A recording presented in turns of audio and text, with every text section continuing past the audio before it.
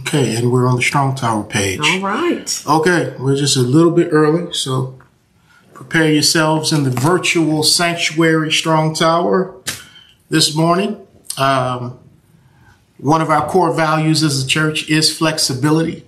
And so we have to be flexible, because if you're going to be ready in season and out of season, you have to be a flexible follower of our faithful God. Amen. Amen. But good morning, everyone, on this beautiful January 16th, 2022, Martin Luther King Jr. weekend. Doreen and I are honored to be here to serve you and encourage you on this day. Boy, a lot in store, a lot going on. Let's see here, making sure all of our information is lined up right. Got a text from Pastor Jerry. He says, I see you on my preview. When do you want me to go live? Pastor Jerry, you can go live right now, brother. That's all right. Thank you, Pastor Jerry. Good morning, brothers and sisters. Yes. All right. Come on into the virtual sanctuary. Come on in. Oh boy, I will not play any music because I don't want this to be taken down. And my wife, her voice is still I was going to say, I will not try to sing. I've been trying at home. And let's just say there's still some settling going on in here. And we wouldn't want to be a distraction. Yeah, and we know y'all don't want me to sing. I'll make a joyful noise, but I'll just stick with what I've been called to do, and that is to teach. That's right. This morning. That's right. Good morning to all who are on now and those who will come later. We know some will be watching this later, but wherever you're watching from, we hope that you are warm and safe. Here in Tennessee, we have a wintry mix that is ongoing and a storm advisory for accumulation today. So we have moved our service from in-person to online. And we are thankful. I always want to give thanks for the ability to have technology, to have a means to be able to stay connected. And even the way that God has used technology in the midst of this pandemic, that has not been the norm, nor has it been what any of us would choose. And yet, even through that, God has allowed our reach and his work to go broader. And so we celebrate that, and we praise him for this tool and all those who are behind the scenes to help make that happen. Amen. And as we get started, I want to open us up in prayer. And then Doreen is going to share a couple of thoughts. But as we go to prayer, I want to be mindful to lift up Elder Clifton Harris at Strong Tower Bible Church. Got a call yesterday that his beautiful mother, Prenetta Evans, passed away at 80 years old in North Carolina. And so as the son who happens to be a minister, he will put all the affairs in order for the family. He'll be traveling this week, maybe even tomorrow to North Carolina. So let's keep Elder Clifton Harris in our prayers as he oversees the homegoing of his mother. Well, as we open up in prayer, let me open up the scriptures. Have the reading of the word this morning. Yes, indeedy. This is from Psalm 61. And the Bible reads, Hear my cry, O God. Attend to my prayer. Does anyone need God to hear their cries today? You can be in love with Jesus and still have things in your heart that make you cry out to him. And let's make sure we're crying out to him in addition to crying out to others, friends and family, counselors. All those people have their place. But above all, let's cry out to God. And I love how even the psalmist says, Oh God. When you see that in the Psalms where it's like, oh Lord, it's the cry of the heart. Oh God. And so some of us are in that place today, a place of uncertainty, struggle, pain. And if you're not in it today, keep living, right? But the psalmist says, hear my cry, O God. Attend to my prayer. From the end of the earth, I will cry to you. When my heart is overwhelmed, lead me to the rock that is higher than I. For you have been a shelter for me, a strong tower from the enemy. And I love how the writer says, lead me. David is saying, lead me to a rock, the rock that is higher than I. In other words, I can't make it there on my own. As my shepherd, you have to lead me to that place of safety, up high, a refuge. And then he says that you have been a shelter for me, a strong tower from the enemy. I will abide in your tabernacle forever. I will trust in the shelter of your wings. Let's pray together. Father, we thank you for the shelter of your wings, for your covering, for your goodness, for your grace to us. For the fact that you know that we live in a fallen world with fallen people, fallen elements where there are fires and floods and storms, blizzards, fallen systems of injustice. And yet, God, you entered into this fallen place in order to lift us up. And the only way you could lift us up was that you were first lifted up on the cross so that you could make what was wrong right. And as we're waiting for that day, that time when you will make everything new, we trust you now. And we ask that you give us strength. We pray that you would lead us to the rock that is higher than us. We pray that you would give us the strength we need, the covering that we need, the provision that we need, that we may not only get blessed, but be a blessing to be your hands and your feet, to serve people in your name. A cold drink of water, clothing, food, visitation, prayers, laying of hands. And as we're going to see today, being a Samaritan, a good Samaritan. So Jesus, thank you. Holy Spirit, have your way. Minister in this virtual sanctuary. Meet the needs of your people. Let them know, Lord God, that you're the same yesterday, today, and forever. You can do everything but fail. May we look and see your track record. When we have trouble looking forward, may we look back and see your faithfulness and know that you can take care of us today. We pray for Elder Clifton and Alfreda, their family, as they grieve the passing of his mother. Pray, God, you would anoint him up with eagle's wings and carry him through this time. Help him to grieve and to grieve with hope. Anoint him to preach the gospel and to celebrate her life well. Lord, protect your people on these roads, those who have to go out. Watch over churches around this city who are having to go virtual today. Help us all. Bless your church. Bless your body. We love you in Jesus' name. Amen. Amen. Amen. Amen. That was a good prayer to just set our hearts, because truly we all are struggling with being overwhelmed in some capacity. So that was good. Psalm 61 to go back to and meditate. As we are in Martin Luther King's birthday weekend, you know, a birthday is an opportunity to celebrate someone's life. And I know whenever we celebrate birthdays, we love to just share reflections from our lives. And sometimes we receive gifts. People give us birthday cakes. They do things to say your life matters and we are grateful that you were born.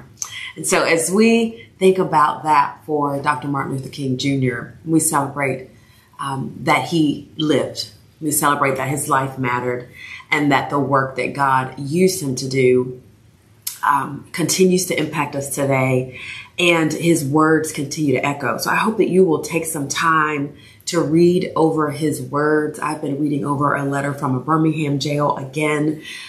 Things have stood out to me this year that didn't stand out to me before. And I've been really grateful that my publisher has shared some snippets from The Celebration Place, the book that I just released a few weeks ago. And, you know, there's intentional spreads that honor the life of Dr. King. For those who haven't seen them, this spread talks about how he was a leader that God used to rose up to show us how to bring down justice here and now. And we know that there were many other leaders, but certainly as we focus on Dr. King this week in honor of his birthday, this page I love that he marched so suffering people would see freedom and hope and dignity. And I've just been reminded today that his final act of activism was for sanitation workers. They deserve dignity. They were suffering. And I wanted to just allow these words, his words in his life, and the heart of our God who called us to pursue justice. He is a God of justice. That we would renew our commitments and that we would reflect on how God used Dr. King and the ways that he has called each of us. It will look different for you than it does for me, for Chris. And we need to honor that each of us are called to play a part. We each have a role to serve and to demonstrate to our children, to the next generation who is watching our words, our actions, our faithfulness. And so I just pray that it will be a call to us to action. And we can do that even if we're snowed in, even if we're not out marching, carrying banners, serving the things that we might normally do on MLK Day that some of us won't be able to do. But we're not limited to just the day. So in his honor and to the glory of God, I pray that we will continue the march toward freedom and serve the purpose that God has called each of us to. Amen. And that being said, we will not be able to have the festivities in Franklin, Tennessee tomorrow, Monday, on the King Day holiday because of the weather. So just want to let you guys know that we're not going to gather the way we had planned at First Missionary Baptist Church and march down to the square where the brand new statue March to Freedom is and have a program. We're going to have to push things off until Black History Month. All right, so don't show up tomorrow, okay? We won't be out there. But in light of the weekend, I want to show you some of my collectibles around Martin Luther King. This is a Life magazine from April 12th, 1968. And you know, we know that he was assassinated on April 4th, 1968. So that came out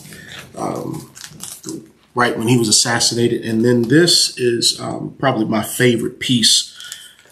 This is the iconic picture of Coretta at the funeral of her husband. And this Life magazine came out on April 19th, 1968. All this is before I was born. I was born July 17th, 1968. Your mother was carrying you. I was in her womb at that time. That's beautiful to think about. Yeah. Yeah. And this came out May of 1968 from Ebony Magazine here, which is what I'm going to talk about today. I've been to the mountaintop. And then let's see here. This is another one with Coretta. Such a beautiful, bold, and strong Black woman. And then I have a couple of albums as well. And this is my latest album with Dr. King from 1963. It's called The Great March to Freedom. So as the civil rights movement was gearing up for the March on Washington, they had pit stops along the way. And this is really the first time the I Have a Dream speech has been recorded because he kind of goes through a version of it here in Detroit in June of 1963 before he preaches in Washington in August of that year. And one of the reasons I got this is because when we had gone into the National Museum of African American Music and Culture here in Nashville, Tennessee, they had this on display behind a case. So I said, man, I've got to search high and low to get myself a copy of this since it was on display at the museum. And I was able to find one. And now the jacket is not in great shape. You know, it's kind of ripped up. But man, I played the album and there are no scratches on it. It's almost perfect. So I'm grateful for this. Awesome. So yeah, you know, your pastor's a collector. I do more than collect comic books, you know. And that album gets quite a bit of listening to in here, and it's sweet to be able to listen to his words on that format. So, all right. Well, all right. If you have your Bibles, let's go over to Luke chapter 10. Luke chapter 10 for the word, and we'll let you go. to go out and be disciples who will make a difference for Jesus, who will be not only hearers of the word, but doers as well.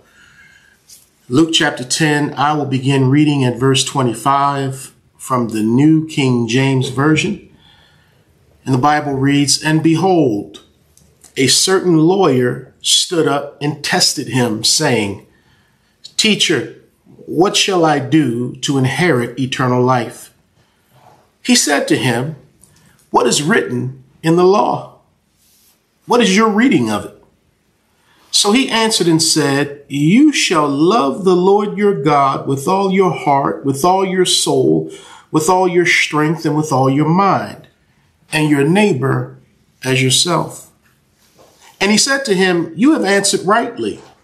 Do this and you will live.' But he, wanting to justify himself, said to Jesus, 'And who is my neighbor?' Then Jesus answered and said, 'A certain man went down from Jerusalem to Jericho and fell among thieves, who stripped him of his clothing, wounded him, and departed, leaving him half dead. Now by chance a certain priest came down that road, and when he saw him, he passed by on the other side. Likewise a Levite, when he arrived at the place, came and looked and passed by on the other side. But a certain Samaritan, as he journeyed, came where he was. And when he saw him, he had compassion." Watch this. "So he went to him and bandaged his wounds, pouring on oil and wine, and he set him on his own animal, brought him to an inn, and took care of him. On the next day when he departed, he took out 2 denarii, gave them to the innkeeper, and said to him, 'Take care of him, and whatever more you spend, when I come again, I will repay you.' So which of these 3 do you think was neighbor to him who fell among the thieves?" And he said, "He who showed mercy on him." Then Jesus said to him, "Go and do likewise." Well, Strong Tower family and friends, with your prayers and with the help of the Holy Ghost, let's talk today on the subject of what love does. What love does. Because if we don't know what love is, we'll never know what love does. What love does. I want to take you back, if that's all right, this morning. I want to take you back to Wednesday, April 3rd, 1968, to Memphis, Tennessee. April 3rd, 1968, Memphis, Tennessee. It was a dark and stormy night. As a matter of fact, the weather was so bad that there was a weathery advisory word that went out, basically imploring people to stay in. Dr. King and his other civil rights devotees were in Memphis at this time in order to protest unjust treatment and low wages for the city sanitation workers. Upwards of 1,300 sanitation workers in the city of Memphis had gone on strike. And the local Southern Christian Leadership Conference, which Dr. King was the president of, invited him in to help lead demonstrations in order to see these injustices turned around. And so he's in Memphis now for a second march. A first march had occurred, and there was some mayhem in that first march, and it did not go well. People were planted in that crowd to cause a disruption. So he's back in Memphis to plan another march. There was an injunction in court that the civil rights workers were trying to overcome in order to do the march. So there was a lot going on. And so Dr. King and his entourage, when they had arrived in Memphis, they went to stay where they normally stay. And that was at the Lorraine Motel in the low-income black community, which was really the only community of black folks in Memphis at that time. He went to stay there in a motel, not in a hotel in downtown Memphis, but in a motel in the low-income black community of Memphis. And I find this to be extraordinary, that here is Dr. Martin Luther King Jr., probably the most famous black person in the world at the time, even greater than Muhammad Ali. He had won the Nobel Peace Prize. He was named the Time Man of the Year. He had been used to usher in legislation with the Civil Rights Act and the Voting Rights Act. Famous, the I Have a Dream speech in 1963. I mean, he is famous, yet he chooses to still humble himself and be in parts of town that most people would not travel through. And not only that, he does not travel with a police escort. Now, the police were watching him at this time, but they weren't there to protect him, obviously. But here he is, humbling himself, doing what he naturally does, to be with and among his people as he serves them. Because he realizes that just because men and women work with trash, that doesn't mean that they're supposed to be treated like trash. So he comes in and he stands up with them. And the whole theme of this protest is, I am a man. Treat me as such. And this was a call that had been going out ever since slavery in this country for enslaved Africans, saying, treat me as someone made in the image of God. Treat me with honor and dignity, not as property, as a thing to be owned, but as a person made in the image of God. And so in 1968, that was the clarion call. I am a man. We are human beings. Treat us as such. And so as he comes into town, they're to have these rallies to pump the people up, to educate them on the protocol and the things that are supposed to happen. And so the meeting is scheduled for that evening at Mason Temple Church of God in Christ, right there in Memphis, Tennessee. But because of the bad weather, King feels that no one is really going to come out. So he sends the men ahead from the motel to the church, and he stays back at the motel. And not only that, he's nursing a cold, and he's like, you guys go. Well, when Ralph Abernathy and the other ministers got to the church, much to their surprise, the weather could not stop the people from coming out because they had a fire in them that rain could not put out. And so they assembled in that church by the thousands. The church seats 7,500 people, and there have been estimates that there was anywhere from 8 to maybe even 10,000 people packed in this place that night. And so Abernathy and the men, Reverend Jesse Jackson, they called back to the Lorraine Motel and said, Dr. King, you've got to get here. The place is electric, and I don't think the people will think too kindly if we speak and you don't speak. So he got up and he came to the church to speak that night.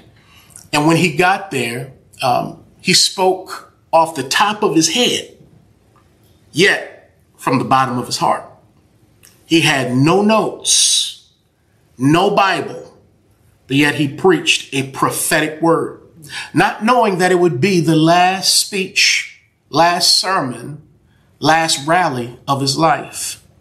And so he gets up and he speaks for almost 45 minutes from his heart to the hearts of the people. And that's what I want to get into for us this morning. He begins the speech by saying that he's excited to be alive in the time period in which he's living, 1968. Still with all of the segregation going on in the land. And although there had been laws in the books on the federal level, those laws were not realized on the local and actual level. So although the laws may say that there's to be no segregation, or the laws say that there is supposed to be equal treatment and the ability to vote, on the local level, there were still many hurdles put in place to keep those laws from becoming a reality for Black people in particular in this country. Which, by the way, here's a plug. That's what critical race theory is. It's primarily a legal theory that looks at why the things that are on the legal books of our country and our states are not applied on local levels and in real time as pertains to people of color. Critical race theory is not about black people hating white people. It's about black people looking at the laws and holding the country and states accountable to what they said on paper. That is what critical race theory is. Nevertheless, I digress. And Dr. King, in this speech, it is so eloquent. If you have never listened to this speech, I've been to the mountaintop. Please listen to it today or do it tomorrow on Martin Luther King Jr. Day. Do something educational if you can't get outside, and do something practical in the community. But he ends up giving a civil rights lesson to the thousands who are in attendance there, because he has different generations in attendance, because there were some black people who were coming up who were tired of all this nonviolent talk, and they were really ready to talk about black power and taking things by force. So being the father of the movement, if you will, he had to go back and say, let me remind you of what happened in 1955. And he works them all the way up to 1968 to the present time at that moment. And he talks about what happened in Albany, Georgia, what happened in Montgomery, Alabama, what happened in Birmingham, Alabama. And he's telling stories of the movement and of the struggle, educating, but also trying to motivate the people to keep on going. And as he's sharing with them, he continues to emphasize the importance of nonviolent passive resistance. And so, again, that was very bold then, knowing that many times they were going to face brutality, not only from the people, but even at the hands of the police. But yet he continued to preach, even in 1968, the importance of nonviolence. He talked about the sit-in movement. He talked about the freedom rides. And he talked really centering it all in the fact that the reason why the people were able to flourish under his leadership was because of who their faith was in, that they trusted in Almighty God, whose son is Jesus Christ, and how they would sing hymns in the jails and how they would face the fire hoses and the attack dogs, praying and worshiping and really operating in the filling and the freedom and the power of the Holy Spirit. And he just basically talked about how it was a marvelous movement because the hand of God was on it, because they were on the right side of history, because they were standing up for the things of God. And so he's telling these stories, and he even gets into how they have to organize in such a way in the black community that they practice economic withdrawal, because there were many companies who were mistreating black people, black workers, who weren't standing up with them against these injustices that were committed. And so Dr. King said, we're going to hit them where it hurts. And that's in their pocketbook, because we can't always wait for people's hearts to change. So what we got to do is mess with their dollars and their change, because sometimes that's the only way people will start thinking. So they said, we're going to boycott from Coca-Cola because of their hiring practices. They were going to boycott from Sealtest milk and local bread companies. And he was also telling them to put your money into black institutions, black banks and black insurance companies, black taxi companies. So he's saying, let's pull our money back, because you're not going to get our money if you don't want us at the same time. So we got to take your money in order, or our money, we got to keep our money from you in order to get your attention. Now, here's what I want you to see in this speech that was, as I said, almost 45 minutes.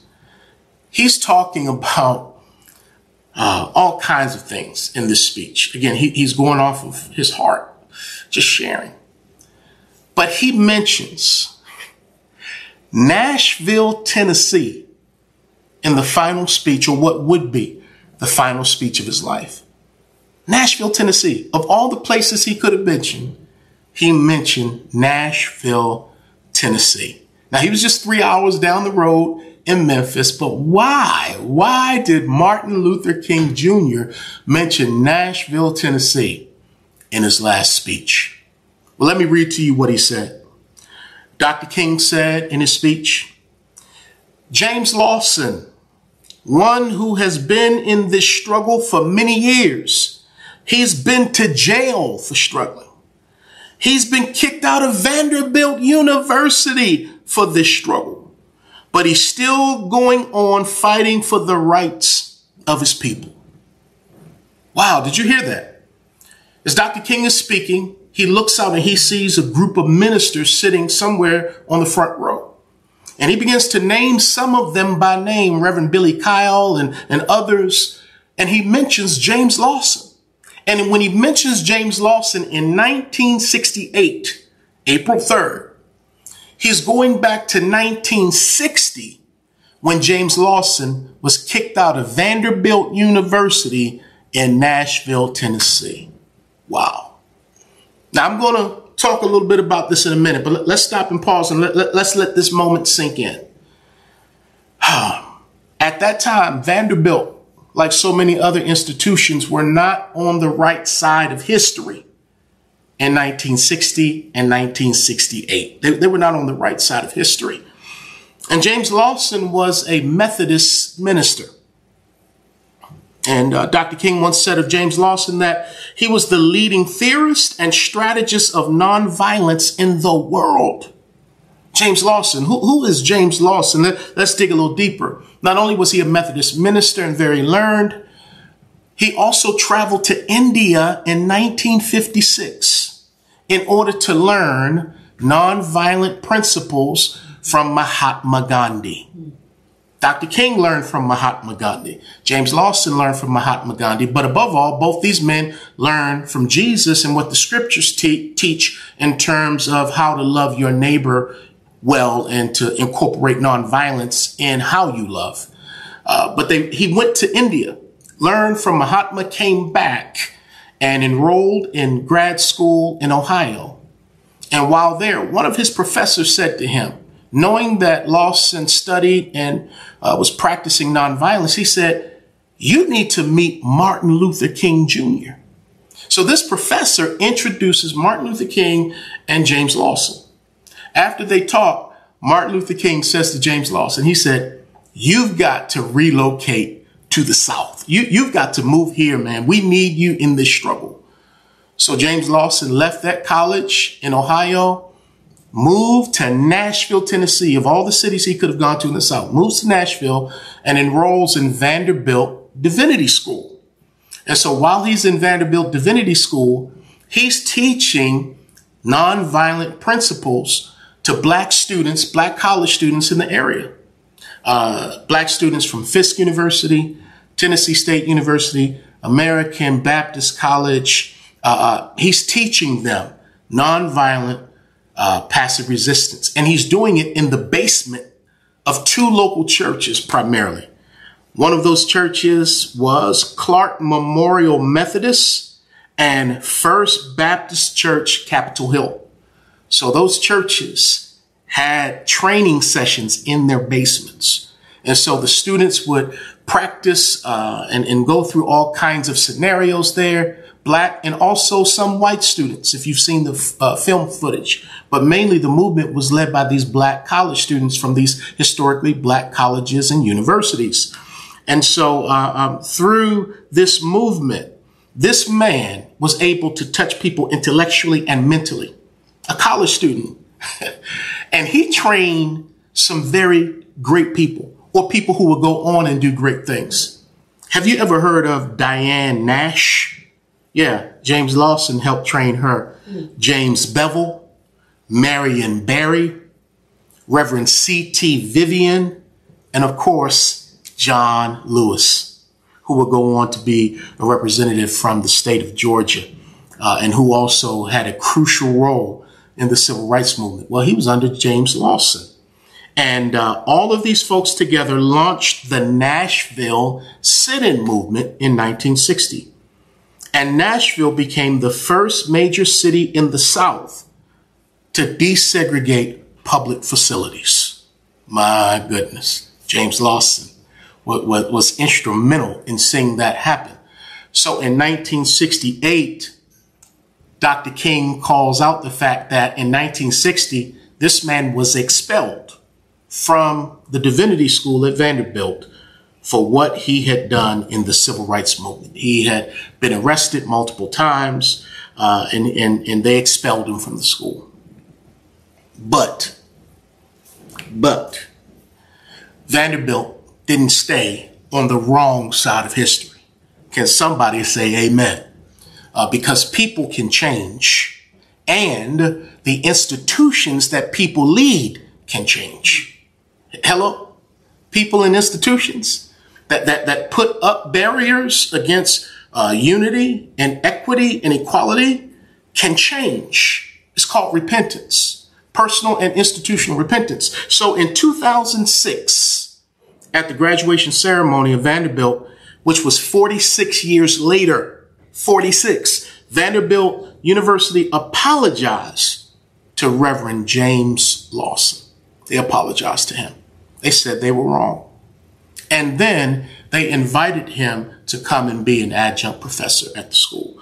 And he taught at Vanderbilt from 2006 to 2009. So it's all good in the hood.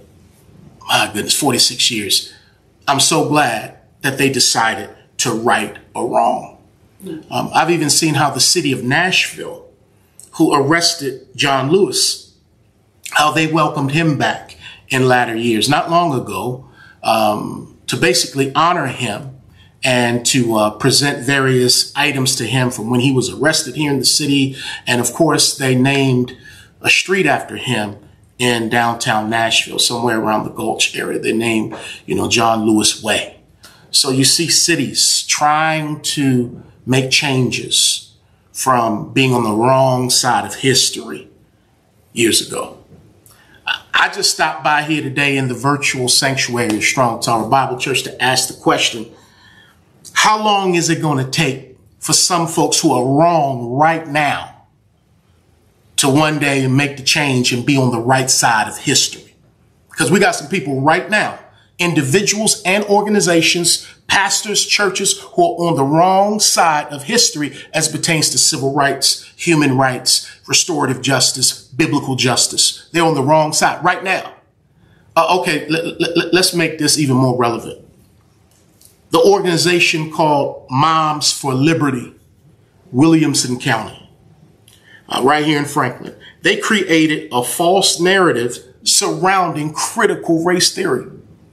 Again, not going to the practitioners and developers of critical race theory to learn from them what it is, what it was, but they created a fabrication of what critical race theory is, and they made it into a boogeyman because they didn't like how truth made them feel. So rather than grappling with truth, dealing with truth, facing truth, they said that people were using the past to make white people feel guilty, especially white children. And white kids should not be made to feel guilty about things that happened in the past.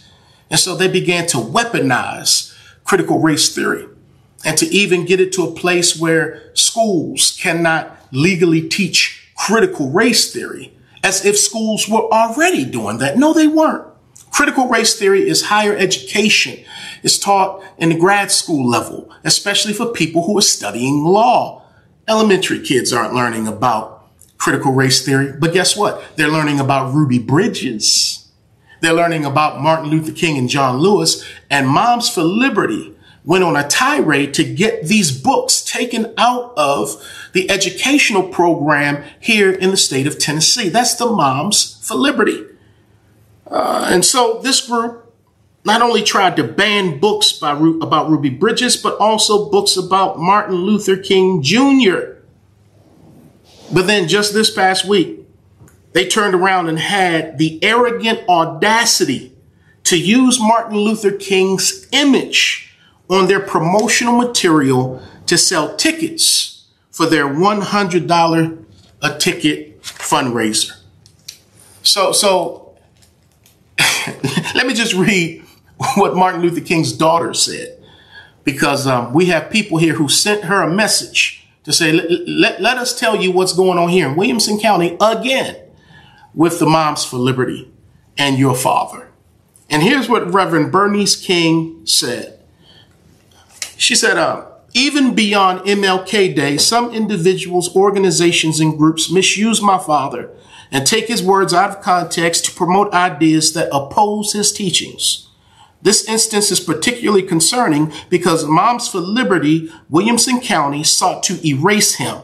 Now they're using him to make money. Bernice King went on to say, so he can help make money, but not be taught in full. It's time to talk. Let's have an offline conversation. If MLK's daughter, Martin Luther King's daughter, is telling you, Moms for Liberty, Williamson County, and other groups associated with you, that you got her father wrong, y'all need to listen. If she says that y'all are out of pocket, y'all are out of pocket, but you're too arrogant to listen and learn. Why? Because you have an agenda. And you will try to pimp Martin Luther King to fit that agenda. And you'll only quote and even misapply one portion of his speech from I Have a Dream about not judging people by the color of their skin to imply that he meant that we're to have a colorblind society. That's not what he meant with that. And so just like you can take Jesus out of context, you could take Martin Luther King, John Lewis, James Lawson, all of these folks out of context to support an agenda. I know you may not like it, but it's right. I wish I had an amen on social media. I wish I had an amen. Matter of fact, my good friend, Pastor Walter Simmons, and a few concerned citizens met last week with the leadership of The Factory, which is the venue which rented to Moms for Liberty, to say to them, listen to this, Franklin is the only city in America that hosted an anti-MLK event on MLK weekend that Dr. King's daughter Bernice has publicly denounced. They didn't say that about Arizona. Now they're going up to Arizona to deal with voting rights, but she said she's talking about what's going on in Williamson County. And Williamson County, Franklin, is the only place in the country that has an anti-MLK event on MLK weekend. That's why I speak up. That's why we stand up, because we're not going to be complicit to this kind of ignorance. Those folk are wrong. I hope they took Bernice up on her invitation to meet. But you know how Jesus says that when you're doing evil, you don't want to come to the light because the light will expose your evil deeds and your wrong information. I got to get going. Martin Luther King III recently stated, too often elected officials tweet and quote my father while standing in the way of progress on voting rights. So that's why this is all relevant. This is just more than a warm and fuzzy Martin Luther King weekend. No, we're still trying to fight for voting rights in 2022 the way they had to get legislation passed in 1965 for voting rights. Why? Because a narcissist who was the former president of the United States lost an election because he didn't think he would lose, but he lost. And because he lost, he said that the election was rigged. And that started a whole mudslide in this country away from democracy.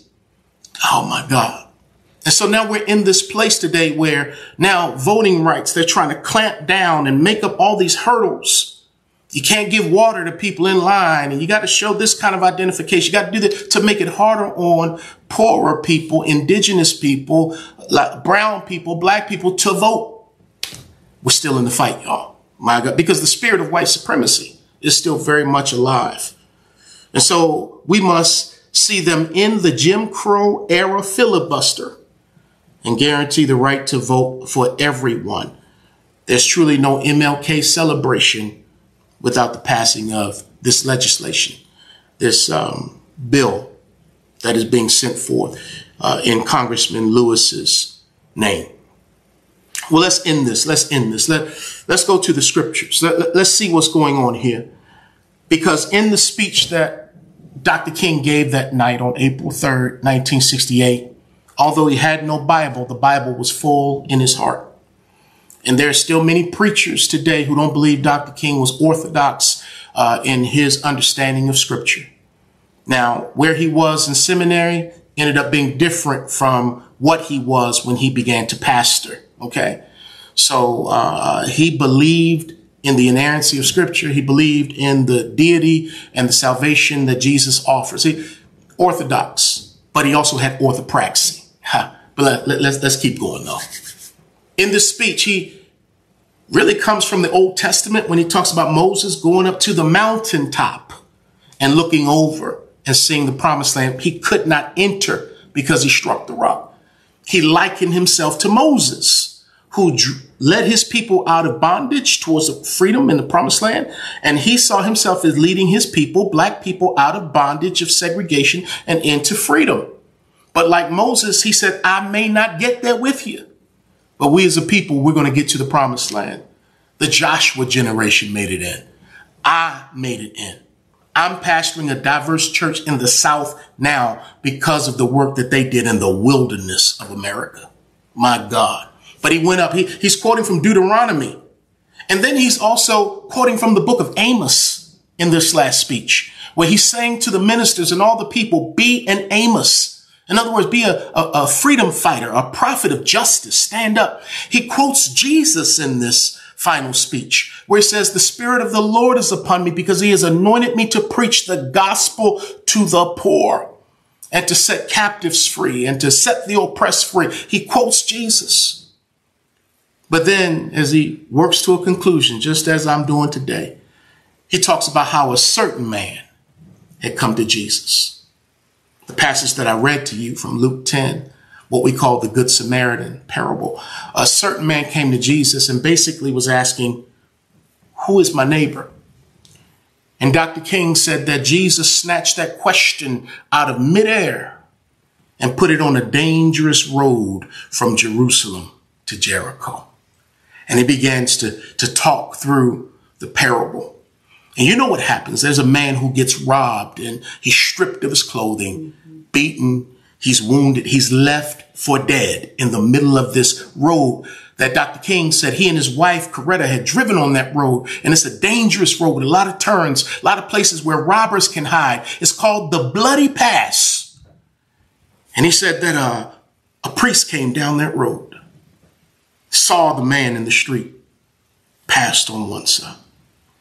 Then a Levite, another religious guy, came and he sees the bloody guy in the middle of the road and he passes by on the other side. And then a Samaritan comes and he sees the man and he renders aid to him. Well, Dr. King, he said, let me use my theological imagination here, as many preachers are given the ability to do. And he's saying, he's trying to figure out, why did the Levite and the priest not help this man? And he said they may have been on their way to a meeting, a church meeting, and they didn't have time to stop and make their faith real.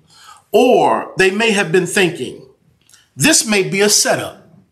That man may not be hurt. He may be a robber in disguise. Or maybe there's an ambush waiting that his crew, his gang, they're in the bushes. And so they say, if we stop and help this man, what will happen to us? What's going to happen to us? But Dr. King said that the Good Samaritan flipped the question and said, if I do not stop and help this man, what will happen to him? Here it comes, y'all. Here it is. What will happen to him? Not what will happen to me. What will happen to him? Why? Because to love your neighbor, sometimes you have to put yourself in harm's way. My. So the question that King gave Memphis in 1968 is the question he's giving us in 2022. And that is, if we do not stop to help people, what will happen to them? And in this parable, we see what love does. The way Jesus broke it down, let me see if I can break it down. Love will come to where you are. Love will stop when religious people keep on walking. Love will see you wounded, alone, and half dead. Love will have compassion and take some action. Love will come down from its horse and be inconvenienced. Love will take a risk to make sure you can live. Love will cross racial, religious, cultural, and social boundaries. Why am I saying that? Because the man in the robe was more than likely Jewish. The Samaritans were half-breeds. They were part Jewish, part African or Hamitic, and they were not viewed by the Jews in the South as being full-blooded Jews. So they looked at them as people of mixed ancestry, mixed racially, but also the Samaritans were mixed religiously. They only held to the first 5 books of the Bible, the Pentateuch. And so the Jews looked down on them, and they never wanted to go through Samaria in order to go from Judea to Galilee in the north. So that was a forbidden area where those people lived. In just chapter 9, James and John wanted to blow Samaria up because the Samaritans did not want to have Jesus stay there because he was going to Jerusalem. So there was a lot of racial tension and issues happening in the day. John chapter 4 says that the Jews and Samaritans had no dealings, but here Jesus is telling a parable, a story, preaching a sermon to a know-it-all theologian who's trying to trap the master, but the master's going to trap him. By saying, you want to know who your neighbor is or one who acts neighborly? It is this despised group of folk, the Samaritan, the dogs. They're going to show love. They're going to do what the Levite and the priest did not do. They're going to show mercy to a man, a Jewish man, more than likely in the middle of the road. Love will bandage your wounds. Love will touch you and get his hands dirty and even bloodstained. Love will pour oil and wine on your wounds. Love will bend down, lift you up, and put you on its own horse. Love will walk so that you can ride in comfort. Love will take you to an inn so you can recover. Love will dig into its own pockets to pay your expenses. That's what love does. Love will stay the night with you and not leave you alone. Love will speak to the innkeeper for you when you cannot speak for yourself. Love doesn't have to tell you its name. We didn't know the man's name. He just acted. And love surely doesn't need a pat on the back, and it doesn't need to take a selfie to show that it helps somebody. Love simply says, when I come again, I'll take care of whatever needs to be taken care of when I come again. And Dr. King was using this biblical truth to say to those who were gathered that it might not be you right now that's in need. Your job may be all right, but the sanitation workers need your help. So let's show love for them by standing up with them on their behalf. Oh my goodness, that's what love does. So no wonder Jesus ends this story by saying, go and do likewise. Go and do likewise. Show love. Show love. Be like the Samaritan. And Jesus knew what he was doing because he was telling these Jewish folks to be like these despised people. The lawyer could not even say, when Jesus said, who was the neighbor to the man? He couldn't even say it was the Samaritan. He said, he that showed mercy. And then Jesus said, well, imitate that despised person. Follow his example. Because ultimately, the Samaritan was a picture of Jesus Christ, who was despised and rejected by his own people. But yet he put himself in harm's way when he got up on that cross in order to save us from our sin. All people, even the people who were crucifying him, to save us all from our sin. Jesus laid down his life so that we could have eternal life. So let's apply this. One way we can love our neighbor is to wear a mask. It's one way. But when Christians who profess to be pro-life are anti-mask during a pandemic and then get upset that this pandemic won't go away, and they now say it's a plandemic instead of a pandemic. When pro-life folk won't even do a simple thing of wearing masks because they're saying their rights are being violated. You don't know nothing about rights being violated. A mask? How about skin? You can put a mask on, take a mask off. But when my parents were coming up, their black skin was a weapon. They were vilified and demonized, and they were withheld opportunities because of skin. That is discrimination.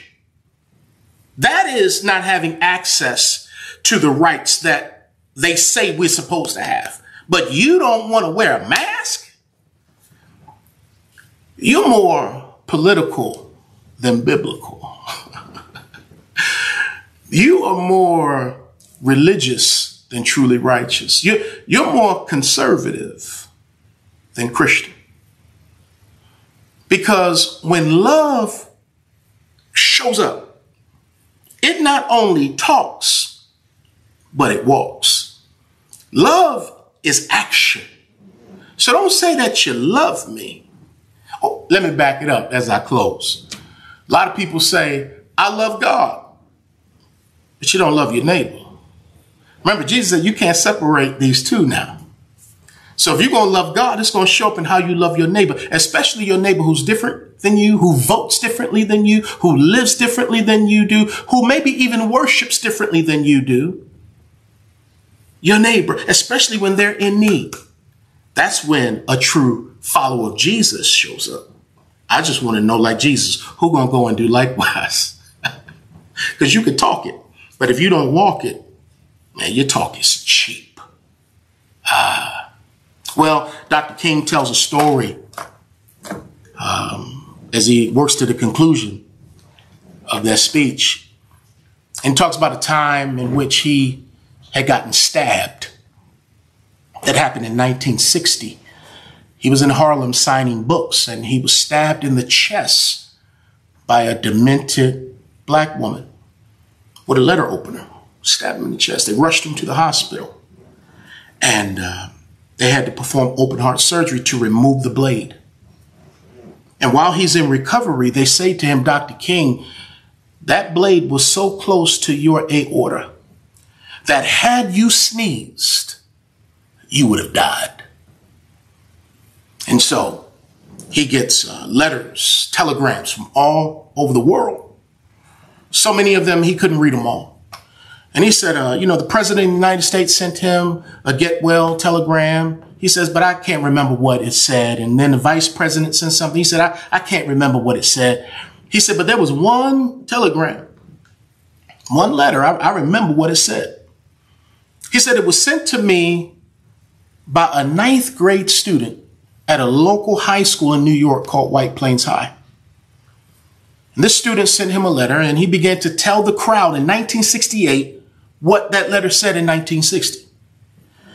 And he said, the letter said, Dr. King, I am a student at the White Plains High School. And not that it should matter, I am a white girl. And I am writing to tell you, I'm so glad you didn't sneeze. Because had he sneezed, he would have died. And what she was saying is, I'm so glad you lived. And here this man is, still talking about this one gesture of love that was shown to him by a 9th grade white girl who really was like the Samaritan. Because here's Dr. King, a black man who's wounded in the middle of the road.